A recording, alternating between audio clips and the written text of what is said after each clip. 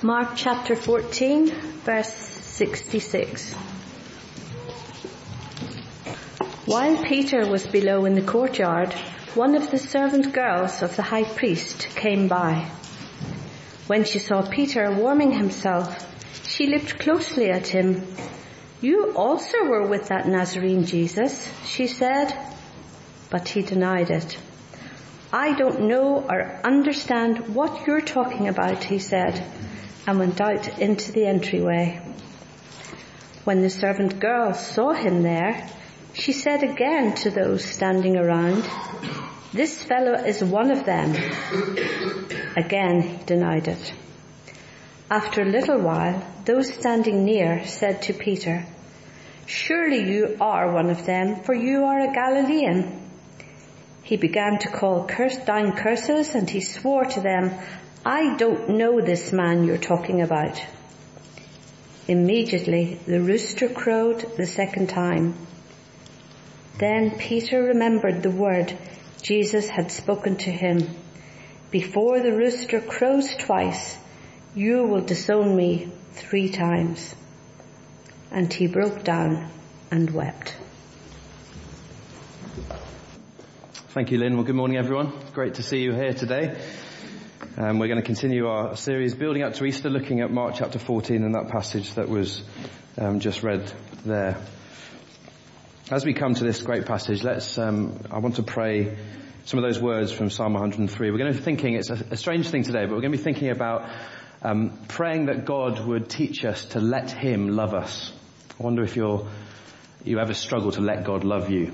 But we're going to pray and see that in this passage. So let's pray together, and I'll just read one of those verses from Psalm 103 that was prayed earlier. "For as high as the heavens are above the earth, so great is God's love for those who fear him." Heavenly Father, as we look at this passage today and we see Peter and the mistake he makes, and then how you go on to continue to pursue him in love, I pray that you'd show us a little more glimpse of the incredible love that you have for each one of us. Please would you help us to understand this passage now, I pray. Amen.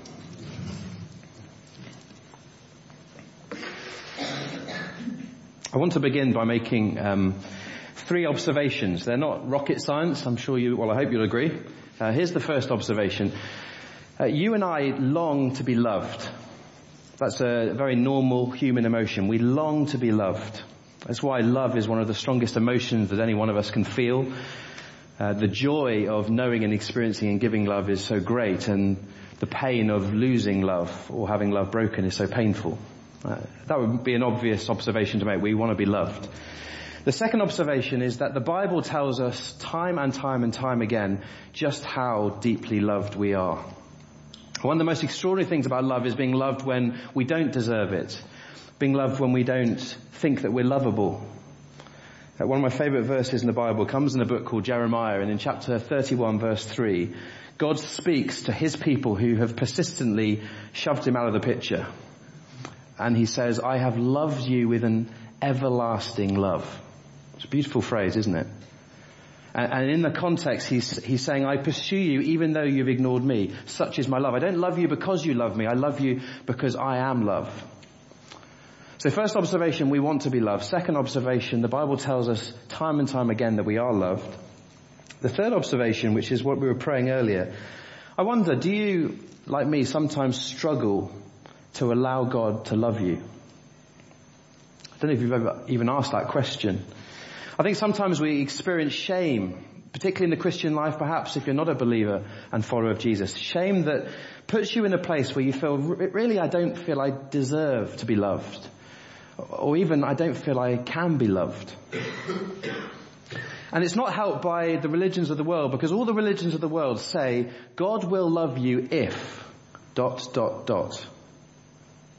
You do good things, you know certain things, if you can prove to him that you love him first. But the Christian faith is different. The Christian faith doesn't say God will love you if. The Christian faith says, for God so loved.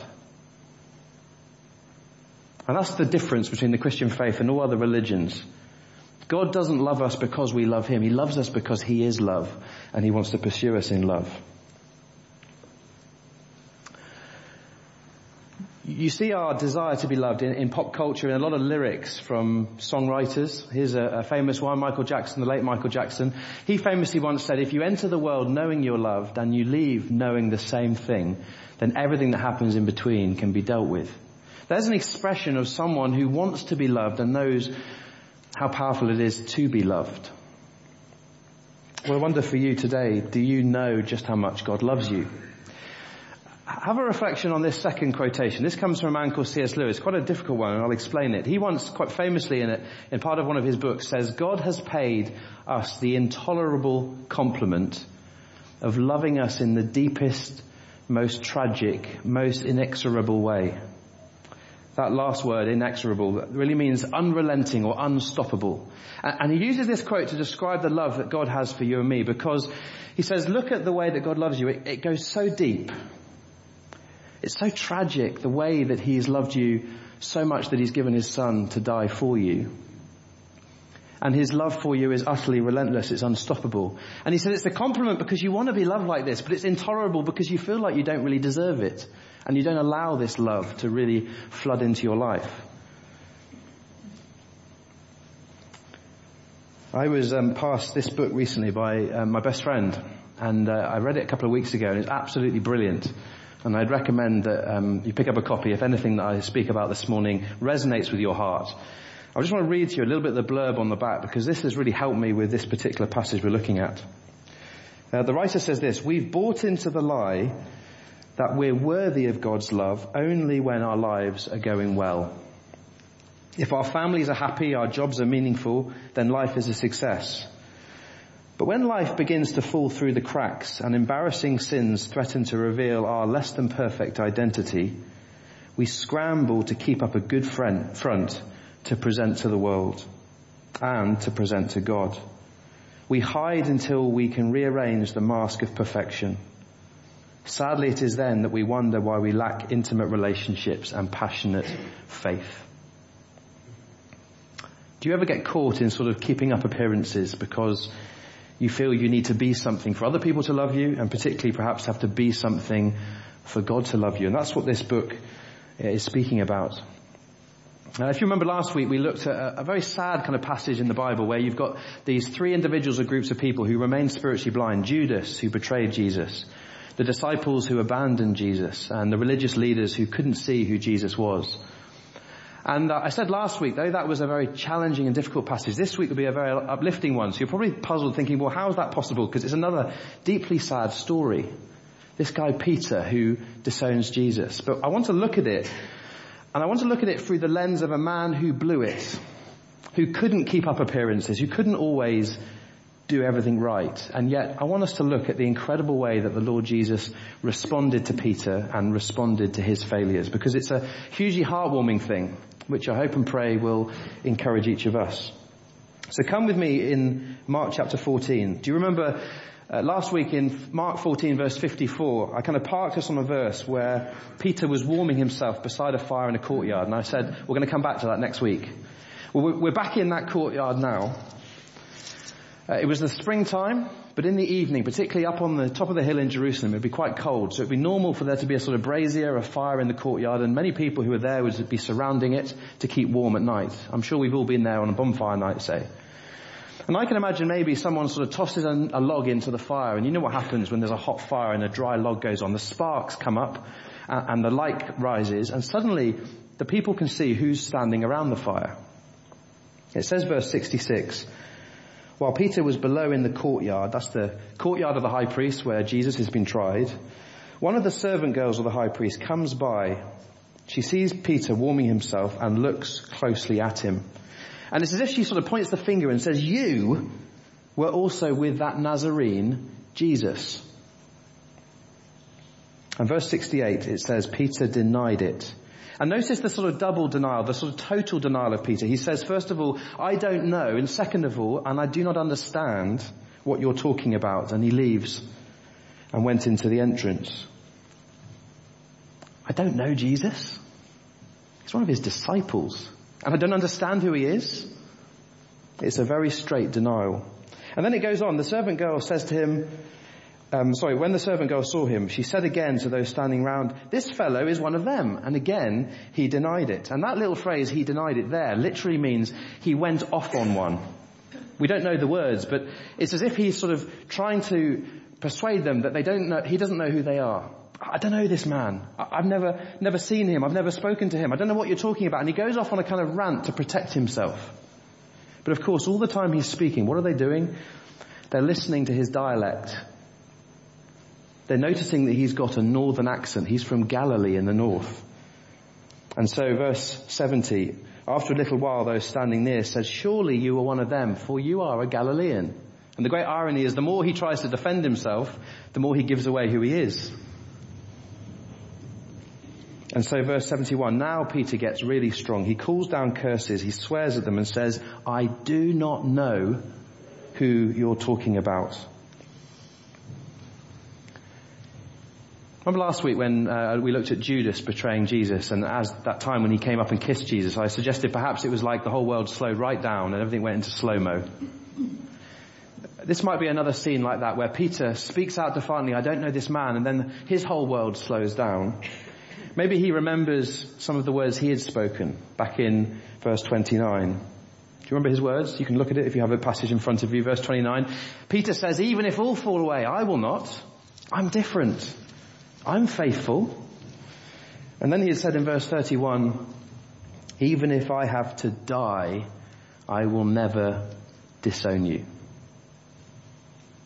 And in that moment by the fire, he's not just denied Jesus once, he's denied him 3 times. No doubt the penny drops for him. And he's absolutely gutted. And then, perhaps to make it worse, he remembers the words of Jesus back in Mark chapter 8, which we touched on last week. "If anyone is ashamed of me and my words in this adulterous and sinful generation, the Son of Man will be ashamed of them when he comes in his Father's glory." How would you have felt if you were Peter in that moment, denying the Lord Jesus 3 times, having promised twice that you'd never do it, and hearing these very powerful words from Jesus? And then the story goes on. Immediately the cock crowed the 2nd time. Then Peter remembered the word Jesus had spoken to him, "Before the cock crows twice, you will disown me 3 times." And all we read is that he breaks down and weeps.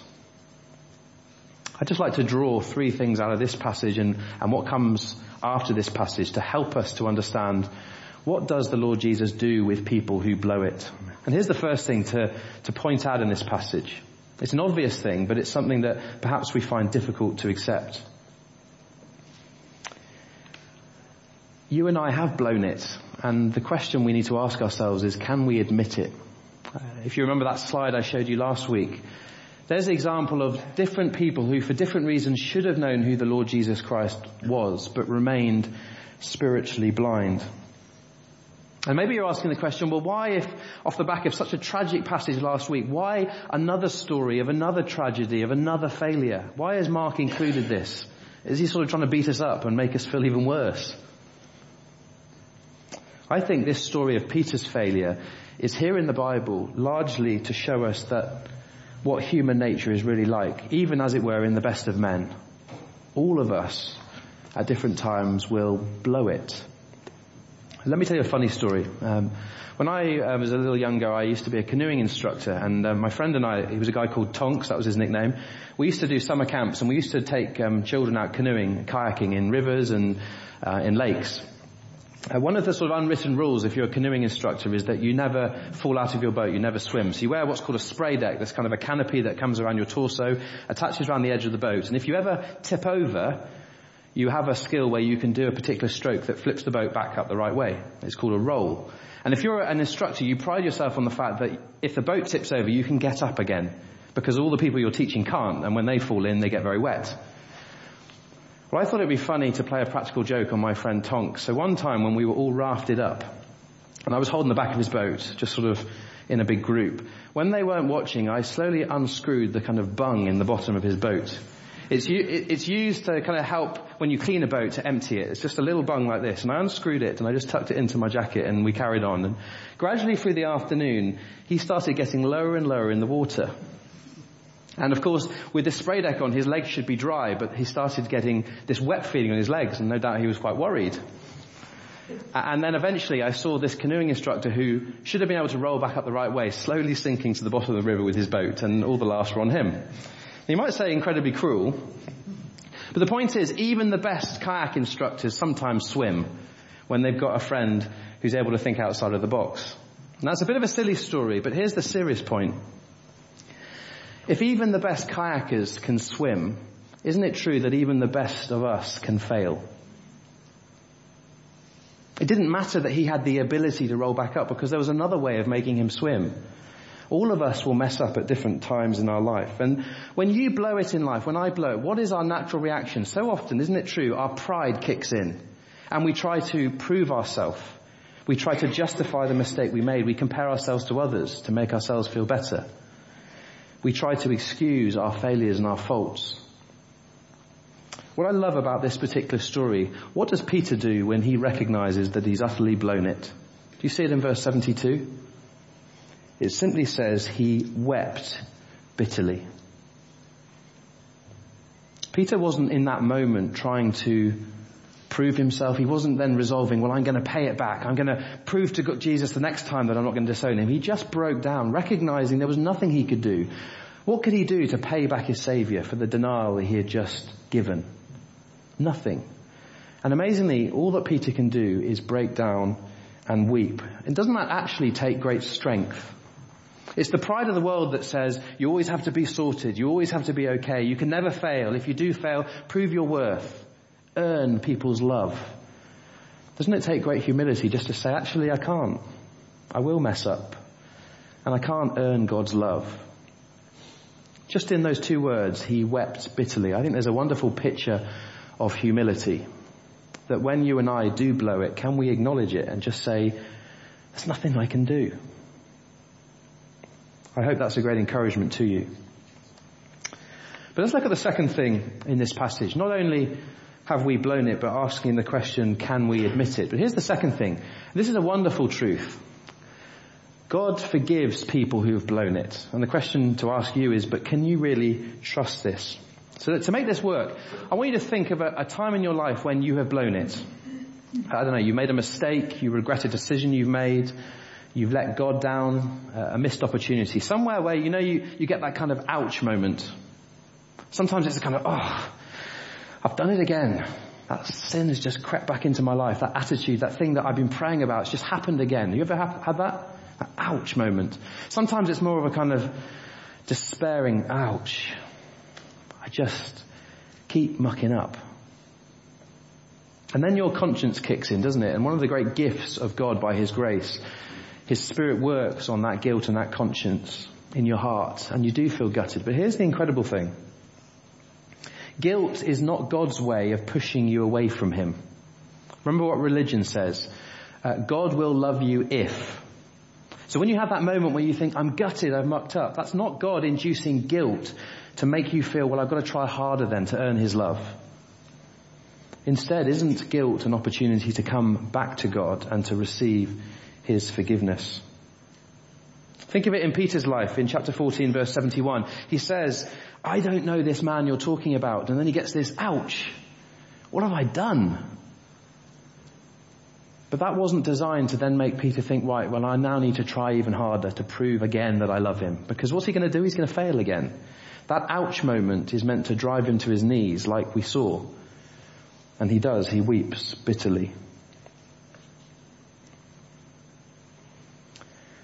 No doubt you've had the times in your life, if you're a follower of the Lord Jesus, where Mark chapter 8 verse 38 would really kick into your heart in quite a difficult way. Have you ever been ashamed of your Saviour? I know I have. And in moments of lost opportunities where I should have spoken and I didn't, you get that kind of ouch moment. But here's an incredible truth. Look what God does with that challenge. Another verse from a book called 1 John. If anyone does sin, we have one who speaks to the Father in our defense. Jesus Christ, the righteous one. He is the atoning sacrifice for our sins. I want you to think a little bit about this, because I often think that our view of the Lord Jesus is very much focused on thinking about his life and his ministry, and then his death and his resurrection. How much time do we spend thinking about the Lord Jesus' continuing work in our lives? The fact that he beat death, he rose to heaven. He's not just now on holiday in heaven doing nothing. He is at work in heaven. And what this verse says is that part of God, Jesus Christ's work in heaven today is to speak to the Father in our defense. So when God the Father, in all his perfect purity and holiness, has to punish and judge all the wrong in the world, and that's a good thing, what does the Lord Jesus Christ do, who stands and speaks on our behalf? Every day he steps in and says to the Father, you cannot punish my children. Why? Because I died for them. And because my sacrifice for them was perfect. Have you spent much time thinking about this work of the Lord Jesus? He continues to intercede on your behalf and on my behalf. Or, to give you another illustration, imagine I'm in a court of law and the judge pronounces you're guilty and you owe £100 million. And he says, you've got to pay it. And I go, I can't pay it. Imagine if someone comes into that court of law just as he's about to give me the verdict and says, Judge, Mark doesn't need to pay the £100 million. I've already wired the money into the account of the person he owes. It's been paid. He can go free. That is like the sort of conversation that the Lord Jesus is having in heaven every day on your behalf and on my behalf. And that's an incredible thing. Let me read to you from a little book that I found really helpful on this. For every failure to live up to some way that we ought to be, there's always a tendency to punish ourselves in such a manner as to produce yet another failure. And every failure produces the same response. I ought not to have failed. Our inner judge keeps crying, more, more, but no matter how much we pay, we can never pay enough, and any relief is temporary at best, fatal at worst. Why do we find it so difficult to accept God's forgiveness? Perhaps it's because we think we deserve to be guilty. We think it's not fair for me to be free of guilt, given the wretch that I am. But guilt can never pay for our sins.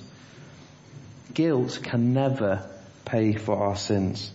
Guilt of the most torturous kind doesn't commend us to God. We don't make ourselves more presentable to God by enduring the misery we know we deserve. Our guilt cannot add to the value of Christ's death on the cross for us. We might be troubled by forgiven sin, but God is not. Because of the death and resurrection of Jesus, our confessed sin has been so thoroughly put away that it no longer presents a barrier to our fellowship with the Almighty. The Bible describes in several different ways how wondrously and completely God has dealt with sin. I don't know if that resonates in any way with your heart. But sometimes I think we struggle to let God love us. And we struggle to allow the death of Christ in our place to be enough. And so we end up punishing ourselves. If you want proof of this forgiveness that I've been talking of in this passage, just come with me in Mark's Gospel to chapter 16, just right at the end. The scene is the tomb of Jesus on Easter Sunday. The Lord Jesus has risen again, and the angels meet the women who've gone to the tomb to look for Jesus. And in Mark chapter 16, the angels speak in verse 6, and they say to the women, don't be alarmed. You're looking for Jesus the Nazarene who was crucified. He has risen. He's not here. See the place where they laid him. Now notice what comes next. But go, tell his disciples and Peter, he's going ahead of you into Galilee. Have you ever noticed that? Why here does the angel deliberately pick out Peter? Peter was a disciple, so why didn't he just say, go and tell the disciples? He deliberately says, go and tell the disciples and Peter. Yes, Peter. Yes, the one who disowned me. Yes, the one who blew it. Tell him that I've risen, because he is one that I've died for too, and I want to forgive him. So let's make this really personal for you. I want you to, I've done this before, imagine there's a sort of imaginary box here, okay? Think of that time, as I asked you earlier this morning, at the time you've blown it, the time where you were utterly gutted for a mistake that you've made, whatever it is, a failure, something that continues to plague your heart. Maybe that sense, I really, if you ask me honestly, don't feel I deserve to be loved by God. I don't think I'm worthy. Stick whatever that is in that box. I hope every one of us has got something in that box. Now ask yourself the question. Firstly, does your sin, does whatever lies in that box, does it first lead you to sorrow? Peter wept bitterly. It's worth asking the question, when was the last time that you wept at your sin? When was the last time that it bothered you as much as it bothers the Lord Jesus? But more than the sorrow that it brings, does it lead you to your Saviour? Because if you look at the box and what's inside the box, look what is just next to the box. The cross of Christ. And the cross of Christ meets our failures every single time and says, it's okay. You don't need to be something because I love you just as you are. Do you remember last week as we looked at these failures? How does Jesus respond to Judas and the disciples and the religious leaders? We saw time and time again, what does he do? He gave himself. Innocent, didn't deserve it, but gave himself to cover our shame, to cover our mistakes, to cover our endless quest to try and keep up pretenses, to be something. He says, you don't need to keep trying because I know what you're really like, but just let me love you. Let me read to you the words of Martin Luther. He said this 500 years ago, but it's very powerful. He says, listen, when the devil throws up our sins at us and declares to us that we need death and hell, it's a description of the right judgment of God for our rebellion against him, we ought to speak thus. I admit that I deserve death and hell. What of it? Does this mean I shall be sentenced to eternal damnation? By no means. For I know one who suffered and made satisfaction on my behalf. His name is Jesus Christ, the Son of God. Where he is, there I shall be also. Martin Luther looks at his failure. He looks at what's in his box. And he says, the world and the devil will try and condemn me for my failure. But every time it does that, I look to the cross, and the cross forgives me. Because I know Jesus. And what's really remarkable about that quotation, if you know anything about Martin Luther, in his earlier life he was a monk. And he was striving all the time to be something that God might love him. Trying so hard. And he once, and I think I'm paraphrasing, I recall him writing once, if anyone would ever get to heaven by their monkery, I was he. In other words, if anyone would ever get to heaven by being good, by striving to try and prove themselves to God, to prove that they deserve the God of love, I was that person. But he came to recognize God doesn't love us because we prove ourselves to him. He doesn't love us because we're lovable. He doesn't love us because we love him. He loves us because he loves us. And there's no other love in the world that is like that is that consistent, that consistently loves us perfectly, even when we don't love him back. And so you go back to where we started, our great desire to be loved, the Bible's declaration we are loved, and then that struggle, why is it that we find it so difficult to be loved?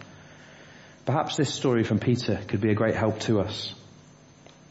Because we see here that God wanted to forgive Peter. And wasn't it wonderful that when the angels appeared at the tomb, they singled him out, the one who failed perhaps the most, and says, tell him, I've risen, because I'm going to forgive him too. And briefly, just the third thing we'll see. I think this is the thing that hopefully should warm your heart the most of all the things we're looking at. Yes, we will blow it. Yes, the Lord Jesus promises to forgive, but here's the great truth. God uses people who've blown it. And so the question to leave you with is this, will you let him? This is a picture of a beach in Israel, and I was sitting on this beach in a quiet moment in September, and because of the geography of where this is relative to other places in Galilee, there's a good chance that this is the beach, or at least very close to the beach, where Jesus appeared to his disciples after the resurrection. And if you know the story, it comes in John chapter 21. The disciples are out on the lake, they're fishing, they're not catching anything, and Jesus enables them to perform this miraculous catch of fish, another sign that points to who he is. And when Peter recognizes that the man on the beach with a fire was the Lord Jesus himself, he jumps out of the boat and he starts wading, swimming, splashing, running towards Jesus. This is Peter, remember, who disowned Jesus, who mucked up. But he saw Jesus and he came to him, perhaps on this very beach. And do you know the amazing words that Jesus spoke to him? And he says it 3 times in different ways. Peter, feed my sheep. Think of all the different ways that the Lord Jesus could have reinstated this failure. And he chose to say, I want you to be one of the people who's going to feed my disciples and lead the charge as the gospel goes out to the world. Yes, you, Peter. Perhaps the biggest failure of them all. Isn't that the most incredible example of not just the Lord Jesus' forgiveness, but the Lord Jesus saying to people who've mucked up, I'll forgive you and I will use you. And the tragedy is, you compare Peter to Judas. What happened to Judas? You don't get it in Mark's gospel, but in Matthew 27, we read that Judas hung himself. He put himself out of the reach of the forgiveness of God. He put himself out of the reach of being used by God. But in contrast, what about Peter? Who was it who stood up at Pentecost in Acts chapter 2? And with great bravery addressed a great crowd and said in chapter 2 verse 38, repent and believe the good news and you will receive the gift of the Holy Spirit. Peter. And the only reason he could declare that with such bravery in Jerusalem that morning is because he himself had experienced the forgiveness that he was now declaring to a world. Or you think of Peter who wrote 2 letters, 1 and 2 Peter. And how does he begin 1 Peter chapter 1 verse 3? He speaks these wonderful words. Praise be to the God and Father of our Lord Jesus Christ. In his great mercy, he has given us new birth into a living hope through the resurrection of Jesus Christ from the dead. Isn't that an amazing example of embodied truth? As he speaks, God has shown us mercy and new birth. He's speaking of himself just as much. The Lord Jesus has shown me new birth. He's shown me mercy. And that's why he can declare it with such energy in 1 Peter 3. So I want to encourage you. Are you able to admit, like Peter, that you have blown it? And then stop trying to be something that God would love you, but instead trust that God just wants to love you as you are. And he wants to forgive you. And then more wonderfully still, not only does he want to forgive us, but he calls you and me in all of our brokenness to be used by him, just like he used Peter, to further his gospel to a lost and broken world. And what that means for you if you're a follower of the Lord Jesus Christ is every day standing in his grace. I want to end by asking that question. Will you allow the Lord Jesus to love you? Or maybe inside you're still saying, it's just so scandalous, his grace. Why would he want to love me? It is amazing grace. Isn't it such a sweet sound that saved a wretch like me? I once was lost, but now am found. Was blind, but now I see. If you let the Lord Jesus love you, then that can be your testimony too. Amen.